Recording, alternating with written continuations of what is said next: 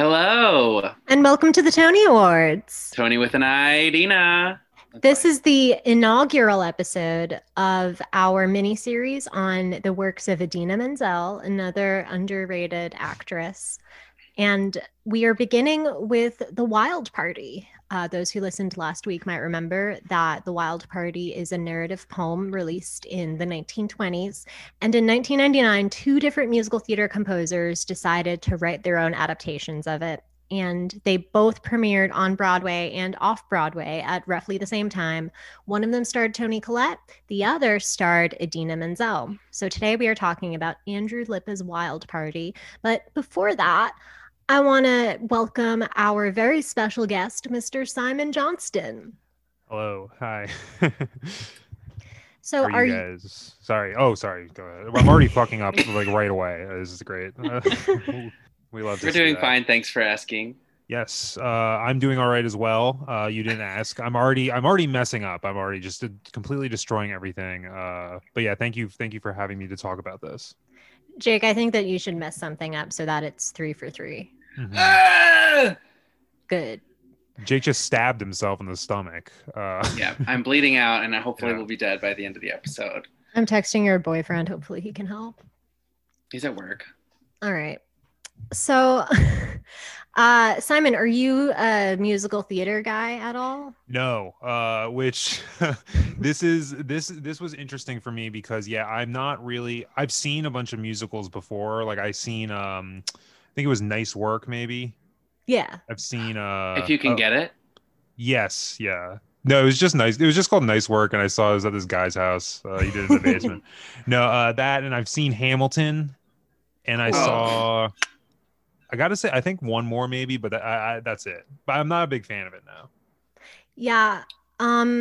That's cool. Sorry.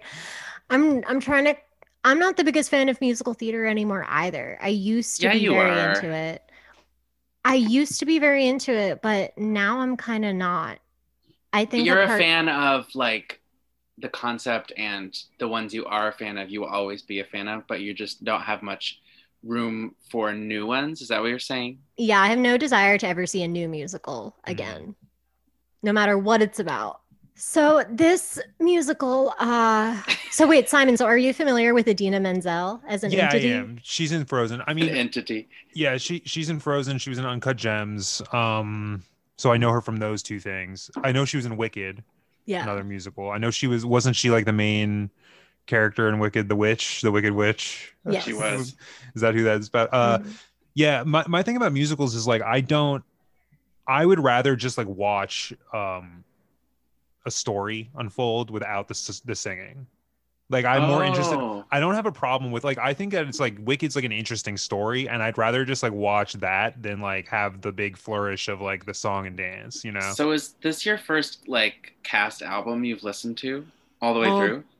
Yeah, like purposely, yes. Hmm. My girlfriend listens to Rent and Hamilton sometimes, and what's the Hades Town? Well, yeah. Adina was in Rent too, the original cast. Yes, I know that from the film. She was in the movie, right, as well. She was in Yeah. both. In the Yeah. movie, they were all like 40 and they were supposed to be in their 20s, but they like had the original cast be in the movie and it was like awkward. Yeah. That's funny. Yeah, I don't know. Yeah, so I like have listened to musical stuff before, and I've seen like the movies. I think I've seen Rent. We're gonna watch In the Heights this summer. So I'm Yeah. like, Oh, yeah. yeah, We talked about that on your podcast. yes, that's the spoiler alert. I don't know when this is coming out, so it's probably not a spoiler alert. So, if we want to go through the album slash storyline from the beginning, this Yeah. opens with Queenie Was a Blonde, basically telling the story of Queenie and Burrs, who are the couple at the center of this show. Queenie is like a slutty vaudeville dancer who hasn't been able to find any guys who are as slutty as she is until she meets a clown named Burrs, who's played by Brian Darcy James in this, who you may know from Shrek, the musical, in which he played Shrek. And Smash, the show in which he played Deborah Messing's jilted husband. Yes. What was Smash about again? What is that? Broadway. It was That was about like some Glee, right? It was like kind of like Glee a little bit.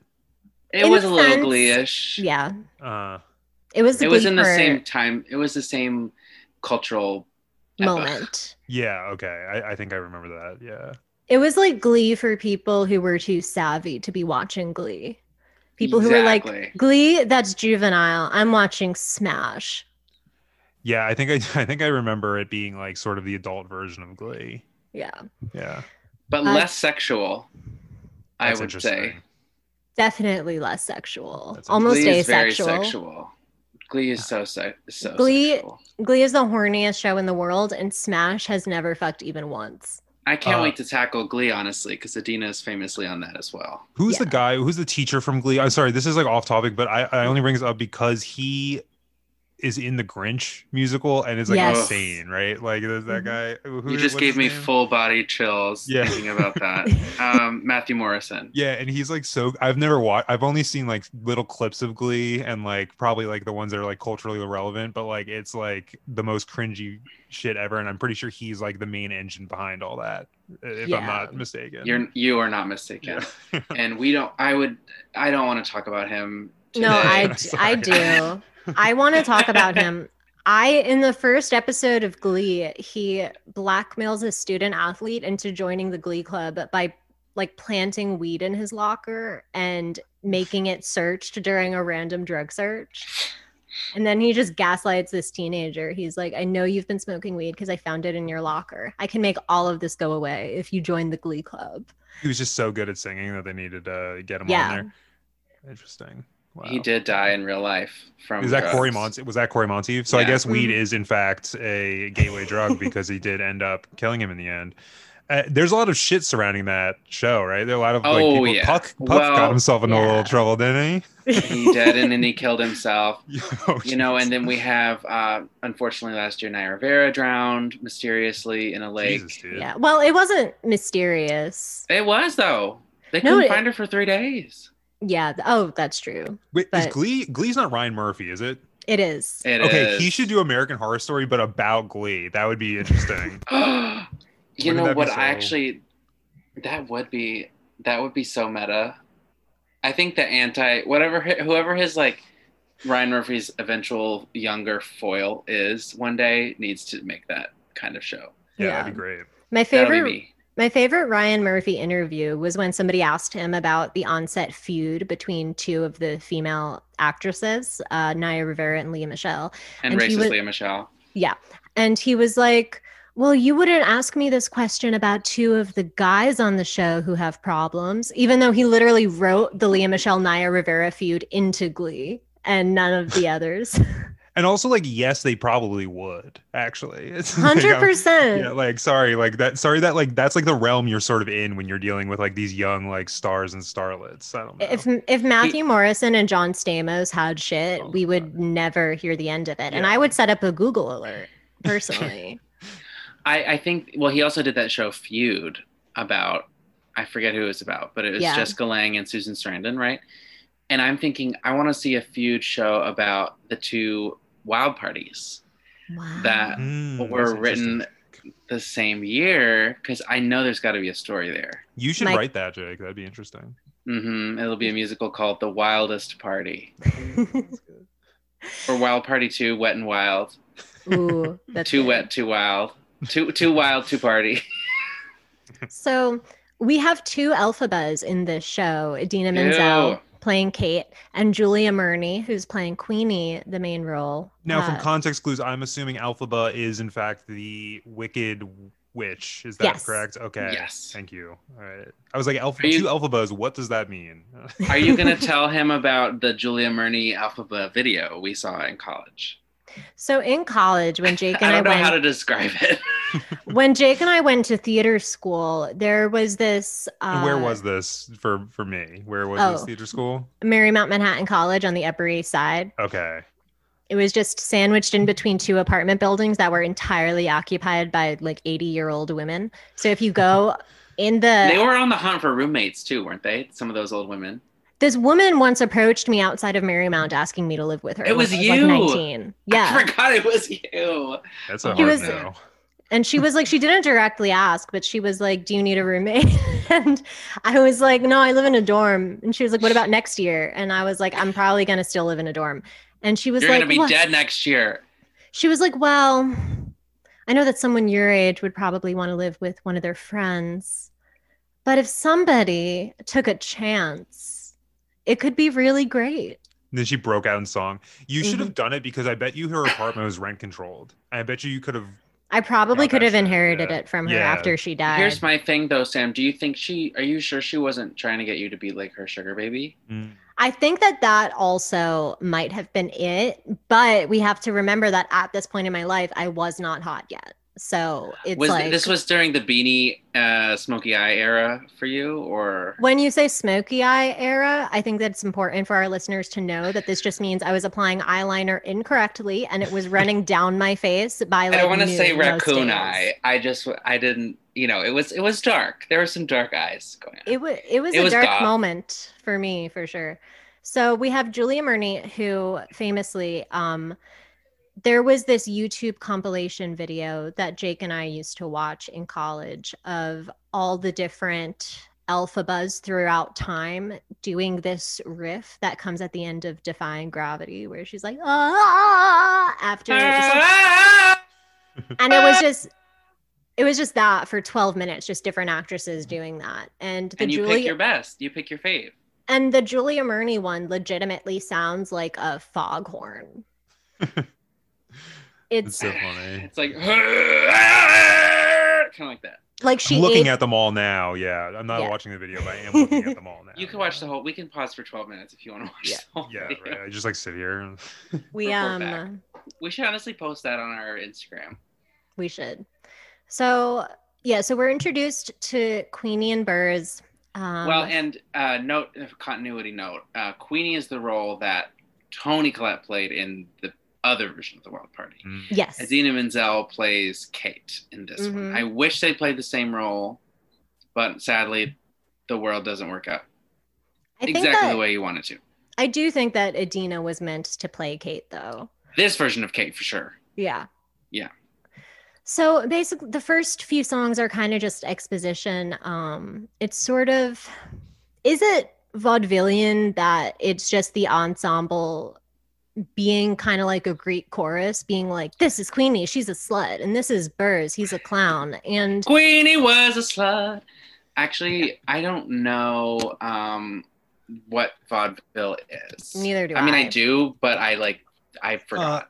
As someone who went to, and I can bring up my college background now, we were sort of educated about the history of vaudeville just a little bit.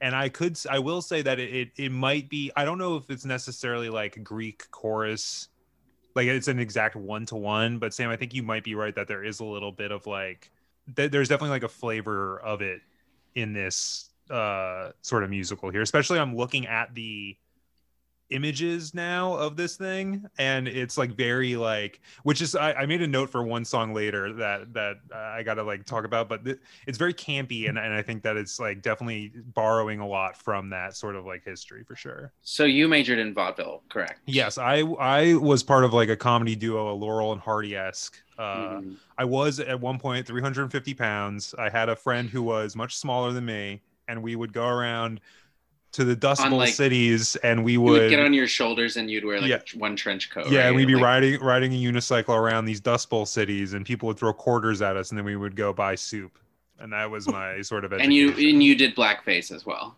Yes, that should big part of vaudeville. Yeah. Well, in the other Wild Party, the character of Burrs, who was Mandy Patinkin in that version, he did blackface multiple times throughout the show. And this version, I don't think he does that. So that's good. He does not. Yeah. So basically they're together. It's all good, except Queenie is a little bit troubled by the fact that Burrs keeps like threatening to kill her and hitting her and being physically violent towards her. But she thinks maybe if we throw a party, everything will be better. So they throw a party. They invite all these people. This whole parade of people comes in, and they're introducing them as they come in. Which this is the Burrs is like, Raise the Roof song, right? Or no, what a party. What a party. Yeah. And it's just like, Madeline True. And Madeline True goes, lesbian. And it's like, Nadine, a minor. Ooh. And everybody's obsessed with the fact that Nadine's a minor. Well, okay, not to keep harping on the last version, but I think it bears comparison here at this part because in the other version, which the party was Burr's idea in the other Marvel party. I don't know if that matters, but in this party, it was... Wait. No, because he's the one who's like, when's the last time we had a wild party? First of all, I'm going to say real quick, I remember the songs better from that one. I don't know if that means anything. But anyway, all these characters have more of like substantial roles in the other one. But in this one, when you read about it, it says that they kind of chose to focus more on the like central love quadrangle moment, which does make some more sense narratively. But there are lover brothers here. They are referred to as such on the Wikipedia. And what does that mean? Does that mean that they're brothers who they fuck each other? Is that what it means? Yes. Yeah. Okay. And that's a more whole explicit. Thing. It's a whole thing in the other one. In the other one. They're like fucking during songs or... And is like that in the poem? About how they're fucking. It must be in the poem because it's in both musicals. Yeah. Or do these two people these two people just came up with that idea separately? This is we're right around the note I made, the one note I made, which was Raise the Roof is like, and this might just be my like lack of musical theater knowledge and like I don't have like a good like sort of codex to go off of, but this was like the most musical theater song that I think I've ever heard. And it was like so like I use the word I don't use this word lightly. It was very extra. The guitar, like the Latin guitar that was playing, like it was very like wild. This was the brown face song for Julia Murney. She's like rolling her R's and she's like Latin. Yeah, she did do that at one point. I was like, this is insane. I've never missed Naya Rivera more than in this moment. Stop. Oh my God. She's Fuku and she is Hispanic in some way. I forget how. And she died. And she should have played Queenie, in my opinion. She should have. Well, Queenie was supposed to be played by Vanessa Williams in the other one. Yeah. And then they recast her with Toni Collette because they're the same. Mm-hmm. I like this song. Actually, I don't know if I like the song. But I like whenever you meet a lot of people in a show. Yeah. I think that's very important. In the Heights, hello, at the beginning, that's what they do. They run around, they meet everybody. I don't know. Have you, Simon, have you ever had a party? I have had a party before, yes. I've been to a party. I have had a party. So there isn't a point, though, at a party, at least the ones I've been to, where everybody introduces themselves as they walk in. And we also don't boil ourselves down to archetypes. So when people walk in, they're not like, I am the guy who fucks my brother. I am the lesbian woman. I forget, what are the other ones? Well, what would your guys' descriptions be? Oh gosh, that's hard. But like thinking back to college when I would have gone to a party like this, I'd probably walk in and be like, lesbian. I don't know. I'm trying to think. I'd probably be like guy who leaves. I don't know. Yeah. Oh yeah. I know that I would. Oh, go. No, I was saying person who knows no one but will stay till the end. Go Samantha, banned from CVS, and then everybody would be there like, you go. Jake, what did she do in CVS? Pastor's kid. What did she do at CVS? She tried to sleep with the whole staff. Yeah. Banned from CVS for fucking too many people. It kind of was a relatable party, and not to I'm always talking about how relatable this titular party is with this story, but it reminded me of liberal arts college because it's like so many diverse people are there, and the main drama is revolving around like two boring straight couples, and that's just like, it reminds me of a lot of parties I attended. Did it feel like a theater kid sort of party? Like just listening to this song, I well, obviously because it's a musical theater song, but also I separate from that, I felt like it was very like this just like was very musical theater to me. This was like almost like the definition of musical theater. It was like very much like out of control at a lot of points. Yeah. Yeah, 100%. My favorite was when plot details would be described on Wikipedia, and then there would be no hint of any of that in the lyrics of the songs. Like, I just love it when a lyricist refuses to write any plot details into the songs and is like, if you're listening to this album, you're just gonna have to fucking figure it out. I kind of miss that, to be honest, because I used to listen to albums and not like read the synopsis, and I would just kind of make up stuff in my head as a kid, and then if I ever saw the show, I'd be like, what the fuck was this? Like, especially like older musicals, which just seems to kind of be riffing on because it's like set in the 20s. So a lot of older like Broadway musicals, like the songs really did kind of take you out of the plot for a minute to have a random dance number. There are a few dance numbers in this too, like the Juggernaut was one. I don't know what that is, but you could tell that they were dancing a lot in this. Yeah, it was definitely songs that were meant to be danced to. Also, like they spend a lot of the plot in the bathroom. It's literally I'm wondering how big this bathroom is. Okay, so I'm just gonna call Burrs Shrek here because he played Shrek in the musical, and I don't want to think about what his name is. So Shrek keeps on like threatening to kill Queenie, and then she will just pull the guy who she ends up sleeping with into a bathroom and talking to him every time it happens. Like they never leave the party, which I love. And he's Taye Diggs. Yes, he's played by Taye Diggs. So at this point, not to like skip ahead too much, at this point after Queenie becomes Spanish for 4 minutes, Idina Menzel and Taye Diggs enter, and they're like together. Idina comes in, she delivers a song full of non sequiturs. Prohibition. And she's just going insane. Was she the one who grew up in West Virginia? Yes. Was that her? Okay, yeah. And if you give her a bottle of bourbon, she'll like be cool or whatever. What was the line? It was like, give me a bottle of bourbon and half a chicken and I'll conquer the world. Yeah, that was like so bad. At one point, randomly, she just goes, and the South will rise again, which God knows what that means, considering they're in like New York. Yeah. Idina was at the Capitol riot. Exactly. It made me think of when she says the South will rise again, it just reminded me of my friend Amanda's high school show choir, during which at one point randomly backstage, they were dressing up for the next number. And this little nerdy kid named Wade, who never spoke, just out of nowhere went, the South will rise again, and then just continued getting dressed. And they were in Indiana, so they didn't know why he was saying that either. Very strange. Yeah.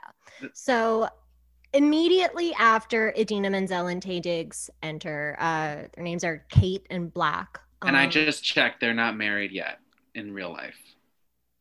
Oh, this is before. So Idina and Taye Diggs, the guy who plays Black, who Queenie ends up falling in love with, ended up getting married in real life. They met during Rent, and then I guess were dating during Wild Party, got married, and then got divorced in like 2016 or something. Who's she married to now?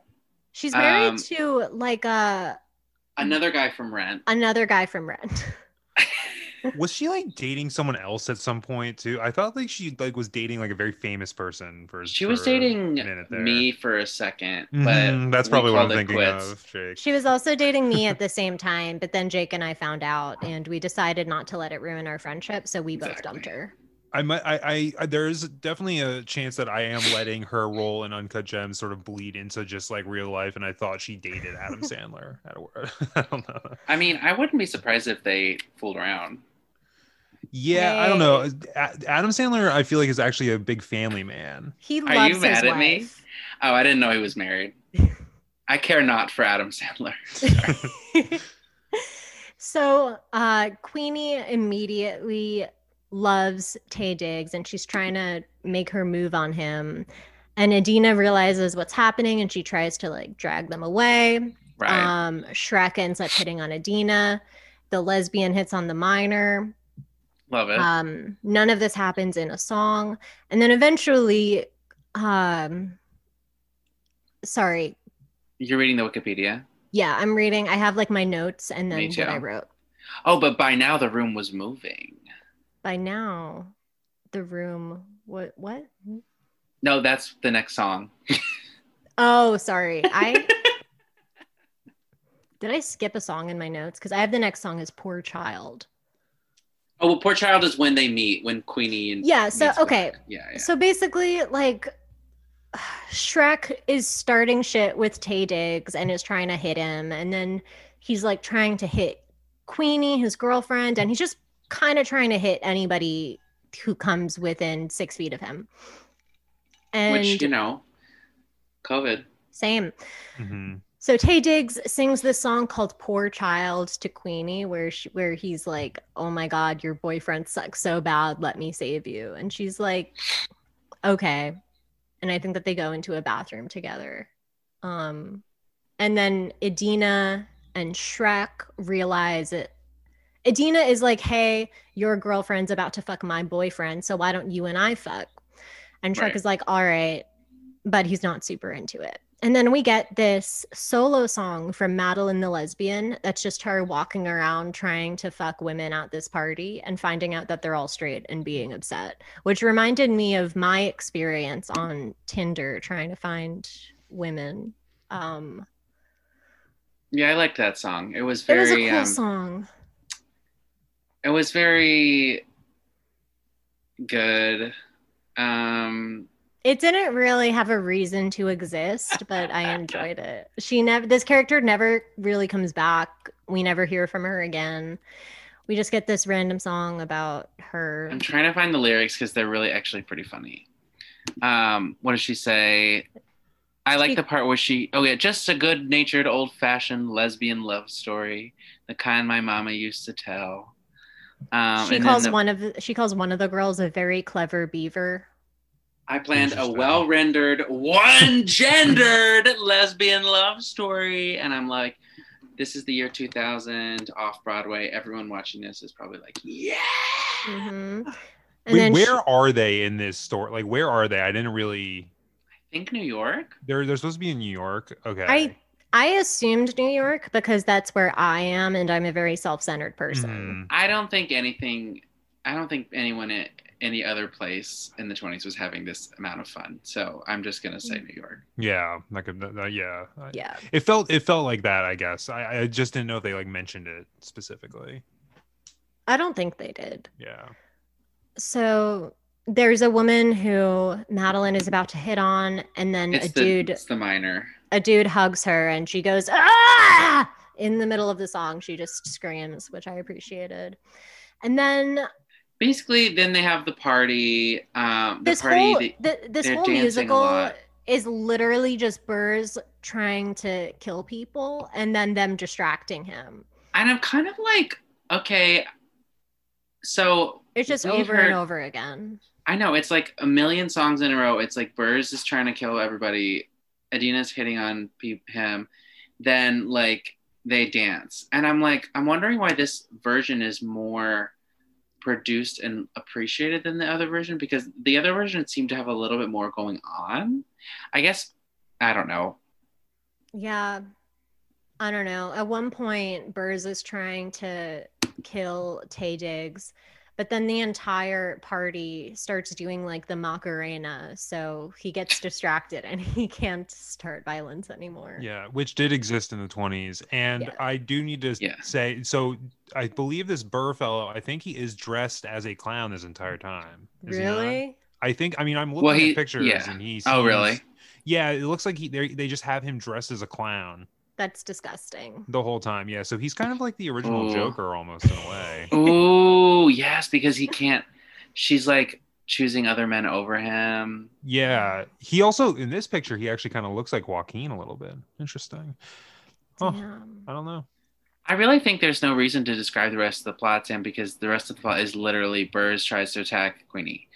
Queenie runs to the bathroom. Queenie... they go to they do the Macarena, and then Burrs tries to attack Queenie again. And then the Incest Brothers say it's time for a staged reading of our musical about the Bible. And Shrek is like, all right. And then they reenact like the story of Adam and Eve, and then Sodom and Gomorrah, and then one other thing. That's another example of a party that's similar to one we went to in college, because people used to have art-centered parties where they would perform art, people used to have like readings, open mics. Yeah, I went to one of those once at my college, and it was one of the worst things ever. But there was one guy I remember very clearly, like very vividly, and I think about him a lot. And he read his poem out of a moleskin, and he was dressed like, I mean, he was like trying to do like Ernest Hemingway, and it was like really like obvious, and it was really bad. It was just so not good. So if I was at a party with these two boys, I think it would probably sear into my memory most likely for the rest of my life, probably. Yeah. The Lover Brothers? Especially if I found out they were fucking. It would probably be very similar to when I found out this guy was trying to do his little Ernest Hemingway impression. I don't know. I just love the idea of stopping a domestic violence from occurring by taking out your screenplay, essentially. Yeah. Like, does anybody want to read my screenplay? And then obviously the domestic abuser in the room is like, where?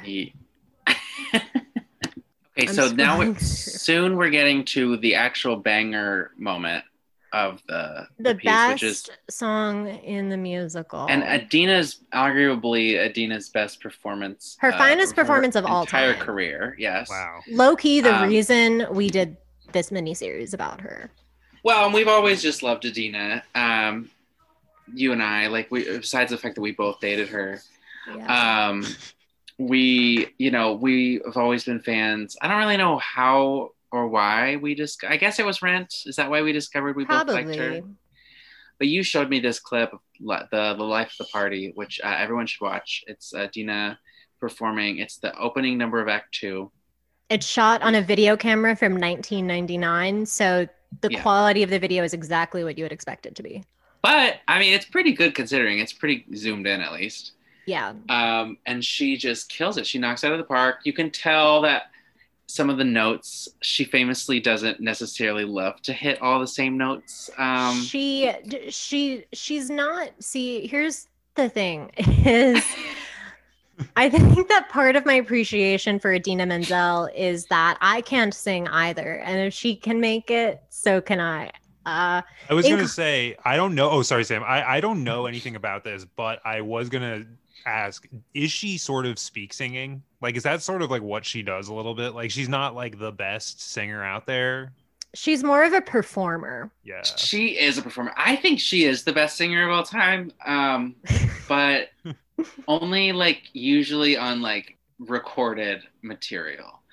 As they can edit it later. When she did the rounds with Let It Go and she was doing a bunch of televised performances, and she never hit the final note even once. She could literally never hit it. And at the Oscars, it was so, I don't know if you remember when she was Adele Dazeem, when she was misnamed by John Travolta. First of all, that threw her off. Second of all, it was a really weird rushed edit of the song, and it was way too fast, and she was behind and caught off guard the whole time. It's kind of a train wreck to watch. And at the end, she just kind of screams the last note, and it's horrible. And it's amazing. And then they won the Oscar anyway. So, and then on New Year's, when she was outside in like in 8-degree weather, trying to hit that high E or whatever the fuck it is, and she just went, "Ah, yeah, Happy New Year!" It's like, no. And people in college would always talk shit about her, but I don't care. Like, yeah, she also has asthma. Okay. She also has asthma, which you will see in the comments of any video of her live performance, because there are very few videos of her giving live performance in which she is hitting the notes. Most of the time, she's not hitting the notes. Yeah. And then in the comments will be a bunch of Idina heads going, "Stop commenting rude things on this video. She has asthma." Are we Idina heads? She's an asthmatic queen. Mm-hmm. She is. Well, she's relatable in that way. Like, how often have I tried to sing Let It Go and I've not been able to hit the note every time? So she's very relatable. And the fact that, guess what? She doesn't need to hit the note. She's already voiced the Disney princess. She has money for the rest of her life. Have you ever heard the story of her kid when I don't know where she told, I don't know if she told this, I don't know. I heard this story though. Is this the tweet? It might be her tweet. Yeah, I don't know. But her kid was like telling people in their class, like, oh my mom's in that, like about Frozen. And so the kid would be like, oh, my mom's in it. My mom's in that. And no one believed the kid. Yeah. Yeah. But her mom, or I don't know if it's a daughter, whatever. The mom is Idina Menzel is the end of the story. It's funny. It's like a cute story. I wish my mom. There's a tweet Kidding, I love my mom, screenshot. but There's a tweet screenshot of hers that keeps going around among like radical left Twitter of her after Joe Biden won. And she's like, my son just looked at me and said, no more kids in cages. And people will screenshot that and post it now and be like, any updates, Adina? Yeah. And it's like she even knows what is going on. Like, of course, like registered member of the DSA, Adina Menzel. When will you answer for the mistake of your 11-year-old son? Adina goes to the border and sings so loudly that the cages break open and everyone runs free. I'm sure they would love the kids down there would love her doing like a rendition of Let It Go or something. I bet you that would. Let it go. Yeah, that'd be great. Let it go. Yeah. I could sing it all now. Those kids saw her when she was in Aida and they thought that she was better than Sherry Renee Scott. Those kids go, oh my God, do funny, girl. Do funny. So, yeah. Okay. So so the second act of this musical opens with her singing The Life of the Party, which is just her doing coke and nothing else. And and waving her finger over a flame, an open flame. Yes. When she starts in that video, she does have like a fireball in her hand. And she's like fully like man spreading as well. It's and her makeup. She looks she looks like Cruella. She looks crazy. Yeah, she looks nuts. I just was saying that I feel like that's who you were trying to emulate, Sam, with your makeup sophomore year. Unknowingly, yeah. I looked exactly like that for a full year of my life. And then I got cast in this like play from the 1700s called A Doll's House, where I had to play like a 70-year-old housekeeper. And the director had to take me aside and be like, so when we do the show, you can't be wearing that eyeliner. And I was like, wow, cannot believe that play my the role as Aubrey Plaza, though. Yeah. And then the director would get mad at me because I paraphrase lines. I would change lines from yes to yup. We did this weird thing where it's so hard to explain. We did like it's 3 acts, and was like a cropped version of it or something. We did it over the course of 3 nights, and we did 1 act per night. Yeah, it is an interesting question to ask of like, would you rather sit in a room and watch that play for 3 hours, or would you rather see it spread out over 3 nights? Well, they do that with like the Harry Potter Broadway show. It's The Cursed Child. Yeah, it's 2 parts, and we opted for the full day version. Genuinely, like rather than go to Times Square twice in 1 week. Yeah. That play being 6 hours long. Harry Potter? What were they thinking? They were thinking that trans people don't exist and that they will not come see a Broadway show. Yeah, that's on the second night. If you go for the 2-parter, you get that on the second day. That little part of it. Yeah. Yeah, it did not need to be that long. Honestly, the only justification for that being that long would be if they had actually adapted the entire series into a 2-part play. Yeah, some would say that play doesn't even need to exist at all, in fact, and that it's that it's strictly there just for a little bit of that. Oh, it's there for money. I mean, I famously love that play, famously, but also, yeah, I mean, like, it didn't need to be that long. But like, am I complaining that I got to see it? The whole thing? No. You get your money's worth at least, I guess. Exactly. And the magic, the real life magic in that. What was it like on stage when the trolley lady turned into a dragon? Pretty insane. Pretty interesting. Yeah, they have this scene where like the woman who sells candy on the train like chases them on top of the train, and they're like on a roof, and then like she's standing there, and like her hands get really, really long, like 7 feet long. I think that's what happened. And was everyone going, oh, in the audience? Yeah. I like the part where, and then there were like Dementors like literally flying over the audience. That was cool. Love that. It's like a Universal theme park ride in a Broadway play. Yeah, but it's 6 hours. A 6-hour long Universal theme park ride. God, Exactly. I want to go to Harry Potter Land. I have sort of a funny story. It's not a funny story, but it's just a funny experience of when. So I have 3 brothers, and none of us have ever read Harry Potter. Like, we don't like Harry Potter. We're not into Harry Potter at all, but we did go to Harry Potter Land. So we were just like walking around like, yeah, okay. Like, I guess this is cool or whatever. Like, well, I guess we'll try the butterbeer. Like, we had no like. The butterbeer is good. No, the butterbeer is good, but we just had no like idea of like any like sort of reference of like any, like we saw these like little screaming radishes and we were like, all right, that's great. Cool. Well, you know, Mandrakes, Dracos. We saw it all. Yeah. But yeah, we just never got into it. I don't know. I think that I am finally past leaving the Zoom. Just kidding.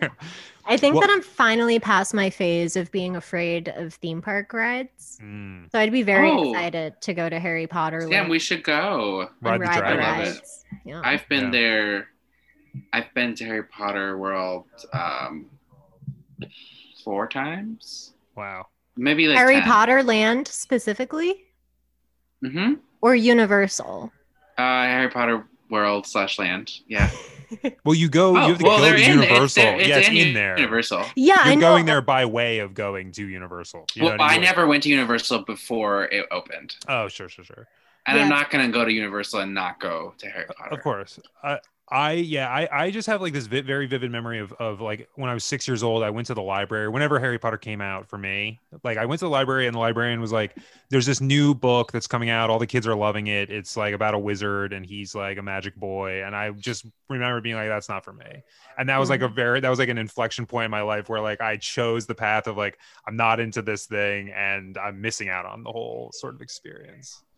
So. I like doing that too. I did that with Star Wars and Marvel. So yeah, I liked Harry Potter when I was in 1st grade, I think.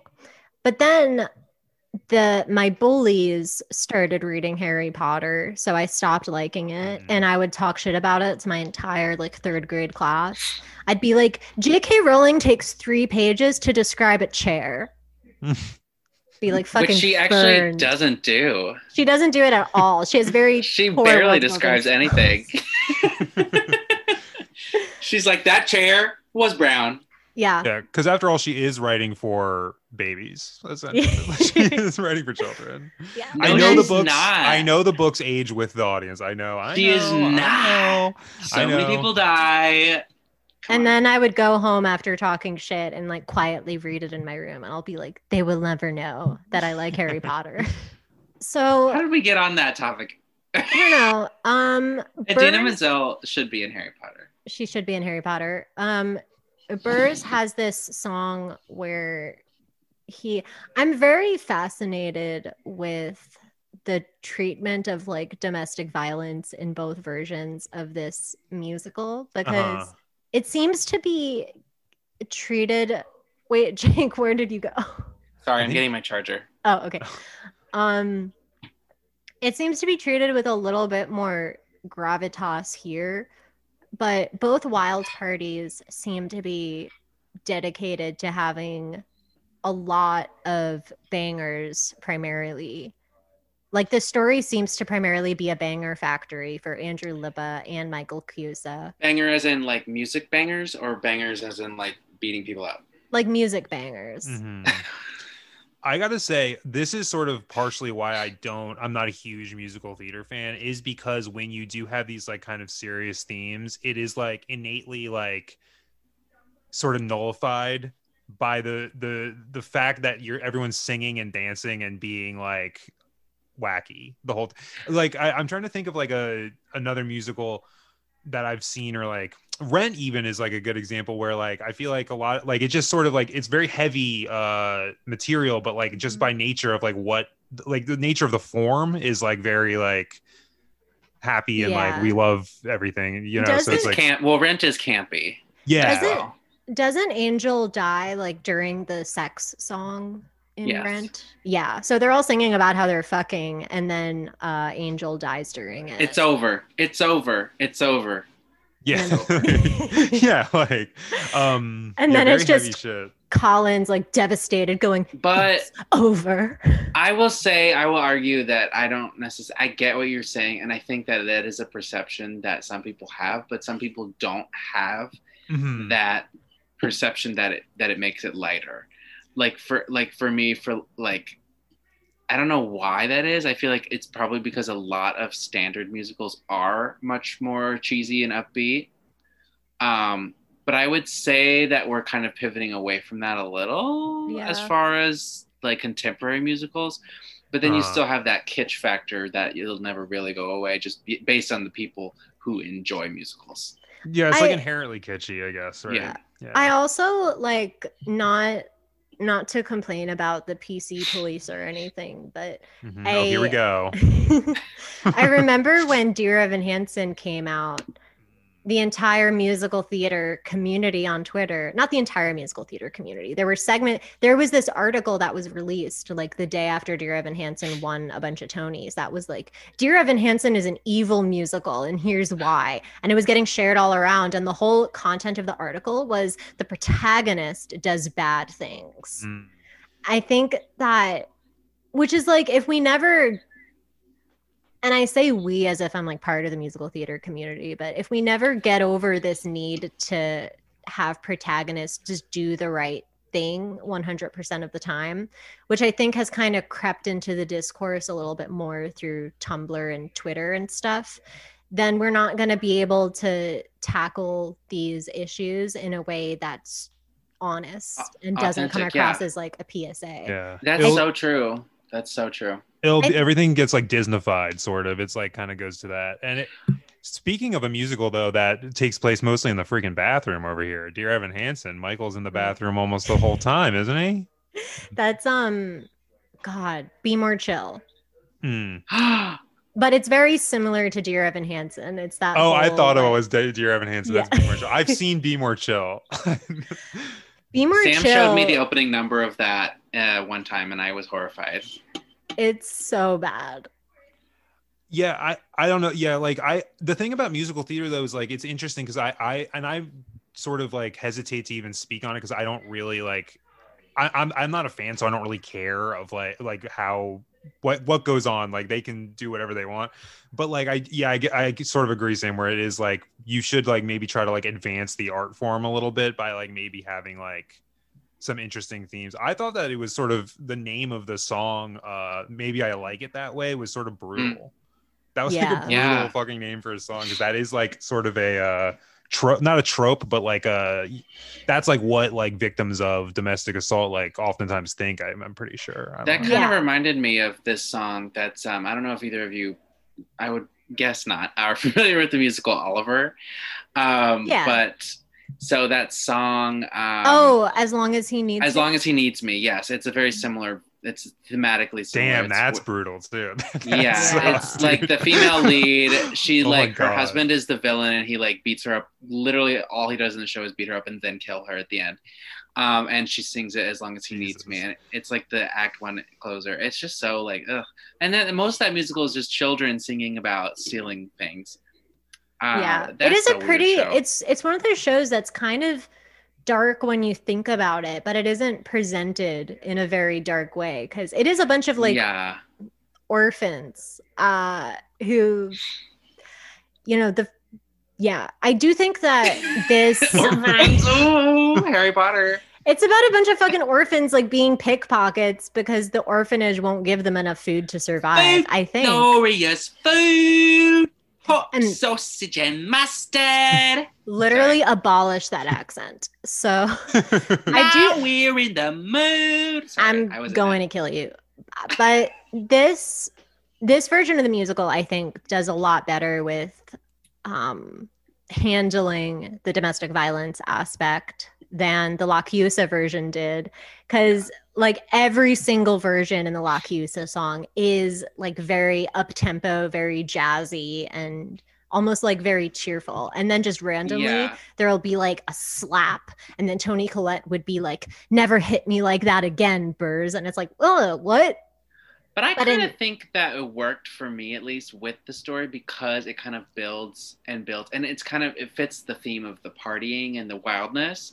And then if you have this final act of like the basically shootout that happens in the previous musical, I feel like that could potentially raise the stakes more if you didn't expect it this whole time. Whereas in this one, it's a little more ominous the whole way through, which is fine. I mean, it's definitely a different flavor, but I know what you're saying. Yeah. Is there a difference maybe in like the production of it too? Like, is like the second one, because I'm looking at it, like it seems like the Toni Collette one comes out in 2000, whereas this one came out in 1997. It looked like off Broadway. Could the second one be a little more commercial, like trying to like maybe appeal to like a more like? Oh yeah, because this one was off Broadway, and the other one was Broadway. The other one was more, I would say, like Sondheim-ish, like where it's kind of wandering, and they don't have many like actual like straight up musical theater, like what we would consider today to be like a number that was just like Life of the Party. That is a solid, you can sing that in any context. It's an audition song. Yes. Whereas the other one was more like all over the place, which actually kind of maybe benefited the story.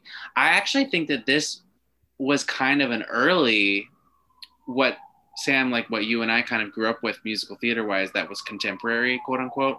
This was kind of an early draft of what that was, like an audition song musical for young people.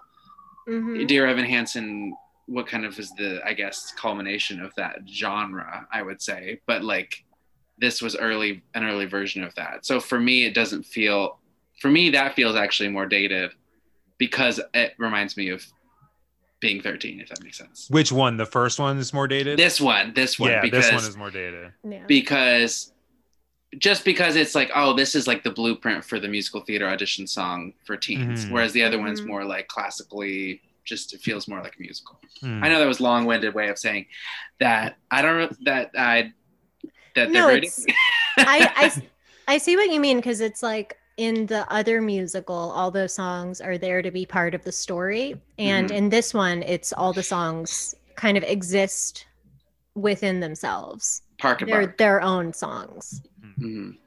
Which is why I feel like with Andrew Lippa, his shows don't really get produced that much, but there will be, his songs are used a lot. There'll be songbooks released of songs that he's written. Yeah. Oh my God. Did you see that he's the one who wrote My New Philosophy? Yes. He wrote some new songs for the You're a Good Man, Charlie Brown revival. That is the most sung audition song from anyone who did theater from, I don't know, 1999 to like 2013. You heard that song from all the time. Oh, wow. 50,000 different people. Because everybody would be like, I'm not going to do Defying Gravity because everybody does Defying Gravity. I'm going to do My New Philosophy, which nobody does. And then everybody would be doing it. Because that's my new philosophy. I had an acting class where somebody was assigned the monologue that comes before My New Philosophy. That's about the one about the sea. Like 5 sentences long. I was like, I have to get out. Is that the one where she's talking about her grade? I think so. Yes. Yeah. A C. I got a C. I was like, why do you want to? Also, why are you you're like an 18-year-old. Why are you doing this 8-year-old monologue? That is the worst thing in the world to me. Is high school students playing like 7-year-olds. It's so. Oh God, I just got so triggered. So fucking bleak. There's also a fucking song in this musical, much like Rent. There's a song where everybody's fucking. Song. Yeah. It's called Come With Me. It's kind of, you can't really tell they're fucking when you're listening to it though. Yeah, that's true. That. In Rent, it's like the lyrics are like, we're fucking now. We're fucking. Rubber, hot, heat, sweat. Do you have a condom? Like those are the lyrics. And then Come With Me, it's like, do you want to feel good? Do you want to dance? Do you want to have a great time? Come with me. And then it's like, oh, come with me. It's a double entendre. Oh, it's pretty smart. Yeah. Pretty good. Pretty savvy. And then like everybody fucks. Queenie and Taye Diggs fuck. and everybody else fucks like in the living room. And then the next day, Burrs wakes up. Sorry, I just want to real quick say that this character named Jackie, who's in this, is truly just a dancer. Mm-hmm. In the other version, he assaulted the minor. Yeah. So that was an interesting thing to read. In the other version, he has this like heinous song where he's like everybody always tells me I go too far, but I just can't get enough. And then he's like raping a child. Jesus. In the bathroom. Jackie the dancer. With but Michael in this, he's from just Be a More dancer. Chill. Yeah. I would love it if Michael was in the Wild Party and he's just in the bathroom the entire time, and Queenie and Taye Diggs keep coming in and he's like, I'm having an anxiety attack over here. Yeah, he's like, Mom, come pick me up, please. So you seem to know more musicals than you're letting on, Simon. I don't, for sure. So I have seen a lot of musicals because my girlfriend likes musicals. Yeah, you just hated them. I don't even hate them. I'm not like someone who's like, oh, I hate musical theater. I just don't like musical theater. I'm like neutral about musical theater. I think it's, and like listening to you guys talk about musical theater, I do like respect it in the sense that it is like I do enjoy like sort of not the culture necessarily, but like because everyone who likes theater kids, but like no, I'm kidding. Not the culture, but like I do have a respect for like people who like write and like produce and like put something up and like, you know what I mean? Like that is like respectable. And like hearing you guys talk about it is cool because there is like a whole like sort of background to it that like you just don't even know. You know what I mean? Yeah, I'm like proud to be a part of the culture, but also at the same time hate it. As I am with many things. I don't actually like fans of anything that I like. Yeah, I feel like if you're a fan of something, too big of a fan of something, it's like kind of calm down a little bit. But I don't by any means hate musical theater at all.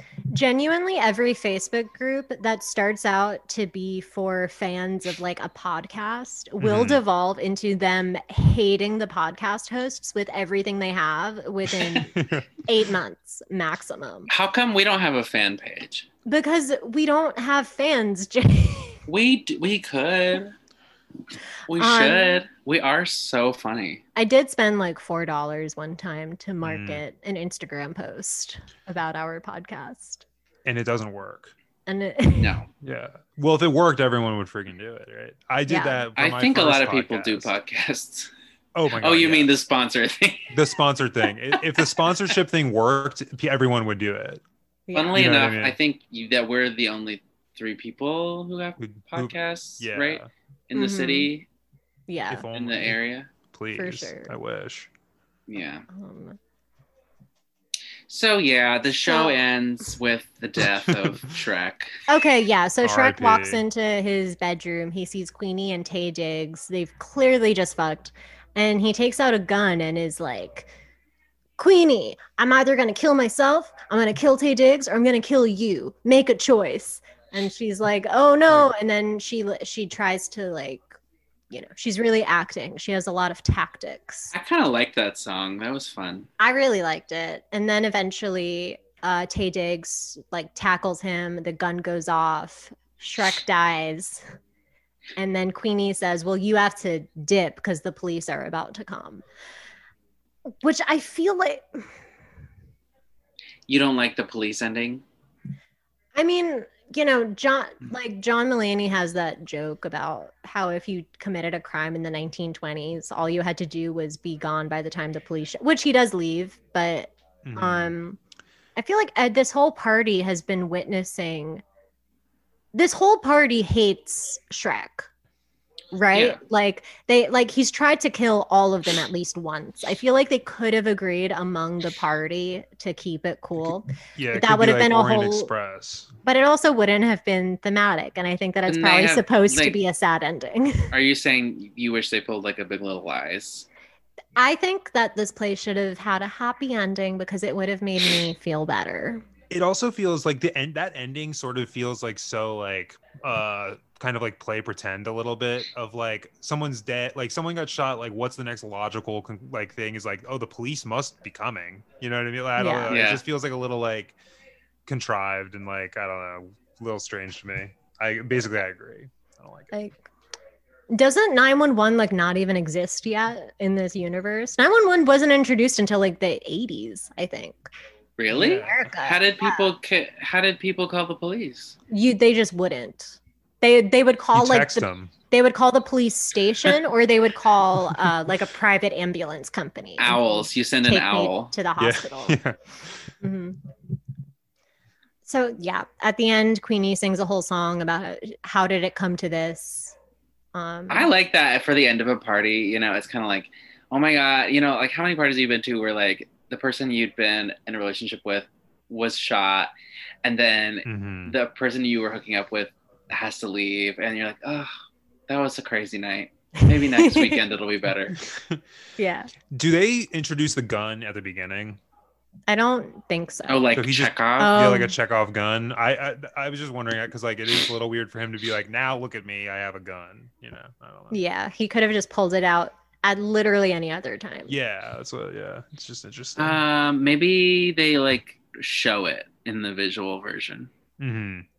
Possibly. So here in the Tony Awards, we give 3 awards to each and everything, which the first of which is best prop. So Simon, what was your best prop? Well, considering I didn't really see any of this, I will actually go though with the pictures I was looking at on the Google Images, which is I will say the clown nose for Burrs. Hell yeah. Shrek, we've been calling him, right? Shrek. Yeah. Yes. My best prop was the very clever beaver from Madeline's lesbian song. Mm-hmm. What about you, Jake? Mine was the electric guitar that came in and out of the score and made me realize, oh, this is the 90s. It would be funny to see the guy in like the pit playing the electric guitar. I feel like I feel like he doesn't probably do that. I feel like he probably is very like stiff and like playing it as though he's playing like a different instrument. Yeah. Oh, you used the word the pit. You love theater. You love musical theater. Hey, listen, you know, there are things that I know about it, and my best prop is the orchestra pit. Yeah, baby. Sorry, I'm scrolling through. The next award is Best Adina Moment. So, Jake, what was yours? For this inaugural Adina moment, I'm going to go with something we did already briefly mention, but the line, "Give me a bottle of bourbon and half a chicken and I'll conquer the world!" Oh, Jake, no, you took mine. That was also mine. I'll go with in the video that we were watching, the first bit of that where she like picks the candle up and it like in her hand. That was cool. Yes. She third-degree burns every night. Yeah, she just has she's like scarred. Yeah. Do you have another one, Sam? No. Her marriage to Taye Diggs. Oh, how about the fact, this is a moment for me, the fact that my phone autocorrects Adina to icons. Yeah, which is very fitting. That's good. The next award is a custom award. It can be anything. Mine was a GLAAD award, and it goes to Madeline the lesbian. What about you, Jake? I almost gave last week's oil party a GLAAD award. Mine is also to Madeline the lesbian. It's the One Teen Wonder Award for best lesbian musical theater song. True. What about you, Simon? I have an award called the Most Extra Award, and it is for, of course, the song called "Raise the Roof," and it is mainly for whoever's singing that, doing the rolling R's and the like Latin guitar thing. That was like very much like out of left field and out of control for me. So out of control. Yeah. I love it when she says Tower of Babel in that song. Oh yeah, that was a little. I'm like, did you know how to say that? Somebody didn't grow up with 2 pastors as parents. It's not like, it's not like it rhymed with anything else in the song. I don't know why she had to pronounce it wrong, but we'll never know, I guess. Listen, I'll never. Was she saying it like babes, like a talking about Babel, like women though, like but like a Tower of Babes, maybe like that BAE. BAE. Yeah, bull. that would be very interesting because that would be the first recorded usage of the word bay before it was even invented. Exactly. Yeah. Like it turns 17 out, years before it arrived in the vernacular. One of you guys should tweet Tower of Babel, BAEBEL, and I think that would probably do some nice would get some nice traction. I'm gonna actually tweet it right now. Yeah, do it. Turns out bay is not AAVE. It was invented by Julia Murney in 1999. Damn. So, yeah, we all did our custom awards. Okay, Simon, what do you have to plug? Oh, just I guess my podcast, which is Forgotten Films. Sam and Jake. If you listen to this podcast, they were on mine, and it is a fake podcast about fake movies. It's a real podcast about fake movies, and we just talk about like a fake movie every week, and we do some like movie news and stuff. And I think it's funny. I don't know, maybe it's not. The movie we watched was very real. It was very real. That's the thing is I don't know how much I should pretend like the movies are actually real or not. Like I feel like when I'm like doing stuff like this, I should just be like, yeah, they are fake movies. And then when you listen to the show, you're suspending your disbelief. Yeah. Exactly. Yeah. Much like musical theater when people start singing. Yes, I forgot to say the name of the podcast. It is called the Forgotten Films Podcast. Type in Forgotten Films on Apple. Hell yeah. That's the end of our podcast. Our inaugural Idina podcast. Hell yeah. Hail Paimon. Hail Paimon. Do you guys say that every week?